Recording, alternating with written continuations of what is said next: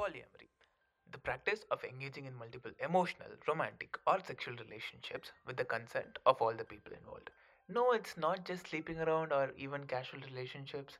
Polyamory comes from these two words, poly and amory, which means many, love. A Greek and a Latin word. Damn, these sociologists are wild sometimes. It is a complex, not really. It is a complex structure of relationships that is built on emotions. By emotions, I mean emotions more than just lust. Hi, I'm Arun Kaushik, a design strategist and a researcher. So, from the pre COVID era, I had been researching about human relationships, romance, and love for almost half a year. I'm sorry, I really wish I could give you some gyan, but I don't understand the matter. So, yay! So, I'm a polyamorous person and a disappointment to my parents. Totally unrelated statements, but you know how it is. I'm in love with these two amazing people now and have few more people I'm romantically interested in. I could hear you screaming like, darling, spill the tea, no? Like, I will, cuties, but let's talk about polyamory first. Spoiler alert, it is not for everyone, and it almost have no rules except talk to your bloody partner.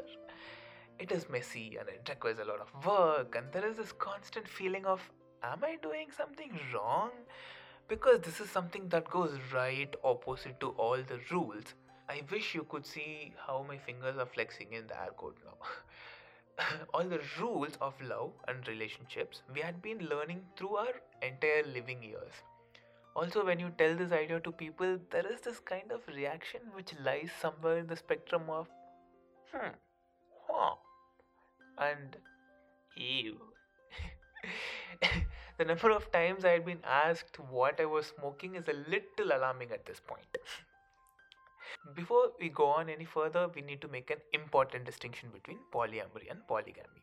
Polygamy, like monogamy, is an institutionalized version of relationship which involves love or otherwise. In India, polygamy was abolished in 1956 for a lot of good reasons, and I don't think I have the necessary experience or intellectual capabilities right now to reimagine for the current context, nor do I want to. Polyamory is all about hearts and not the institution, not the rules.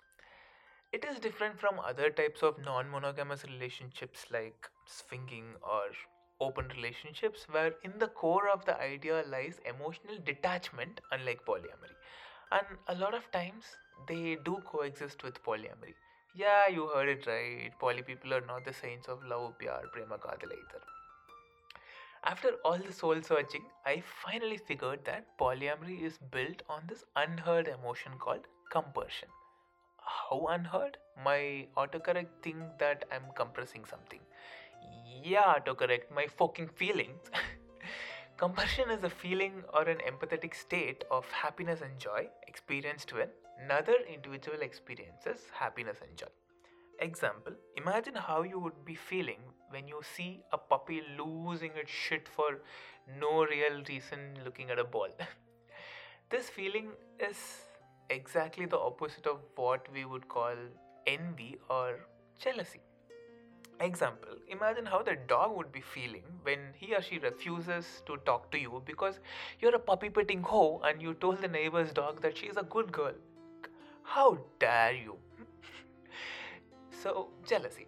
The mainstream romance carries with pride this component of jealousy in all its romantic relationships. No, I'm not gonna tell you or even think about what the folk romance is. Been down that rabbit hole quite a lot of times now. But from all the people I spoke to for my research, this jealousy seemed to be rooted in this feeling of possession. I think our favorite operating system, Samantha, agrees. Over the last few weeks, You're mine. I still am yours. But along the way, I became many other things too, and I can't stop it. What do you mean you can't stop it? I don't know. It's been making me anxious too. I don't know what to say. Just You know, you don't have to see it this way. You could just as easily no. see Don't do this. Don't turn this around on me. You're the one that's being selfish. We're in a relationship. But the heart's not like a box that gets filled up. It expands in size the more you love. I'm different from you. This doesn't make me love you any less. It actually makes me love you more. That doesn't make any sense. You're mine or you're not mine. No, Theodore. I'm yours and I'm not yours. An idea that the other person belongs to us, which is interesting because love and monogamy got grouped together very recently in the human cultural timeline. But adultery, on the other hand, though, was always but the love, but the love, but the love.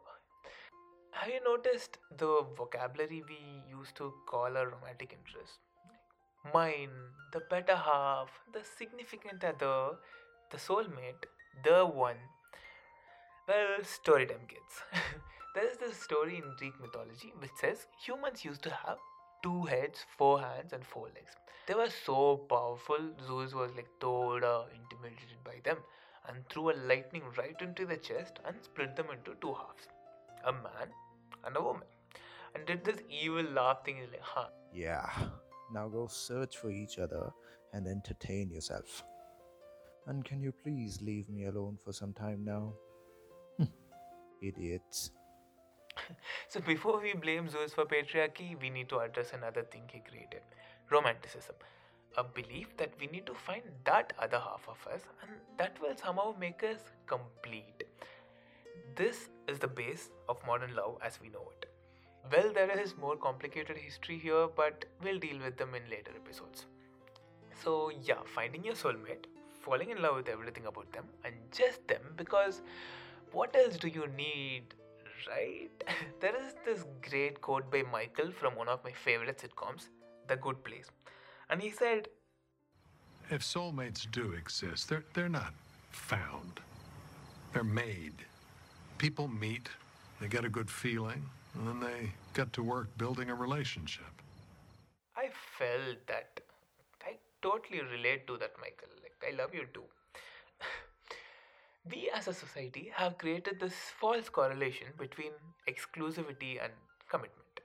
In the same way how heterosexual love was considered natural, well, we all know how that ended. Mono love is somehow deemed to be the natural way to love.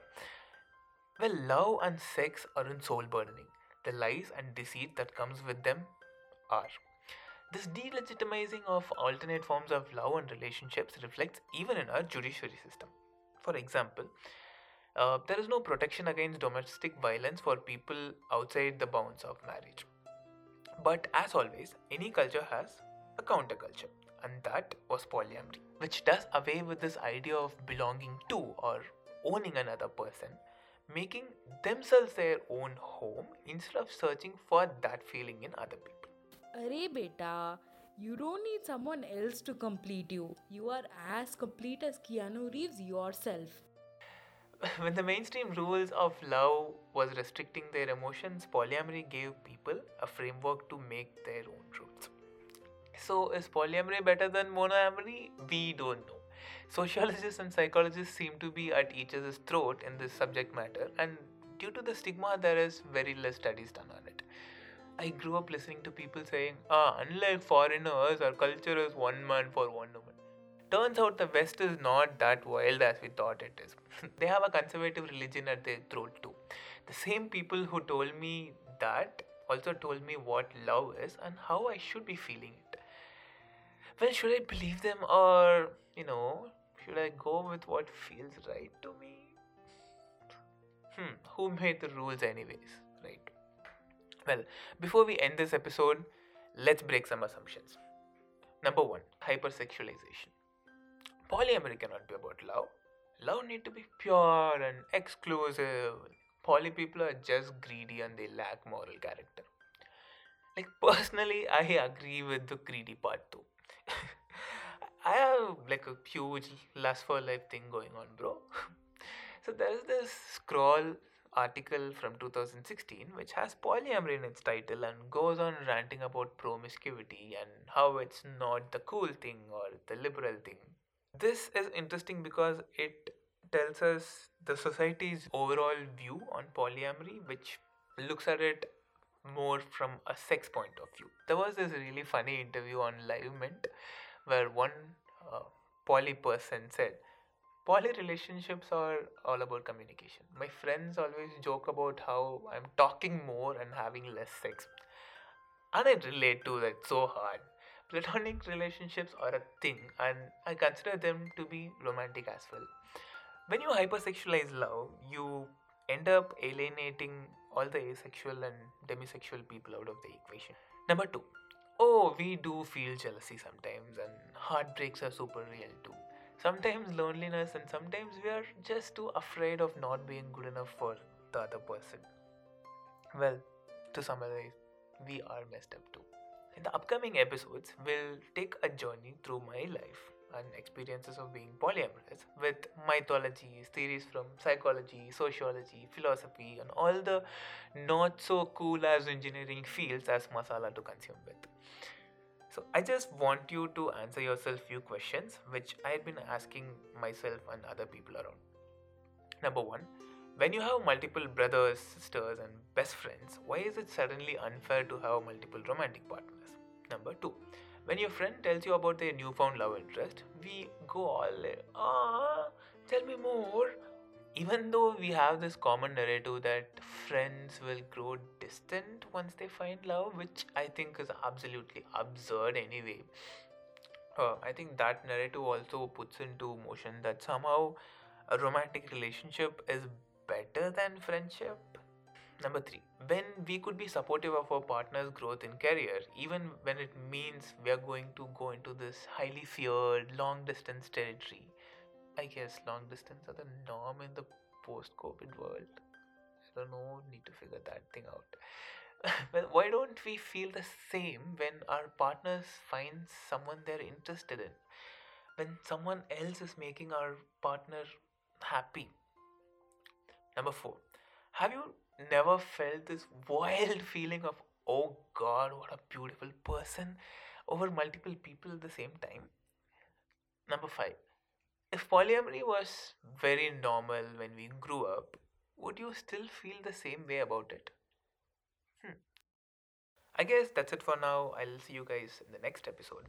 Until then, you can reach to me at the underscore FUCKED underscore up underscore philosopher on Instagram or Arun underscore Kaushik on Twitter.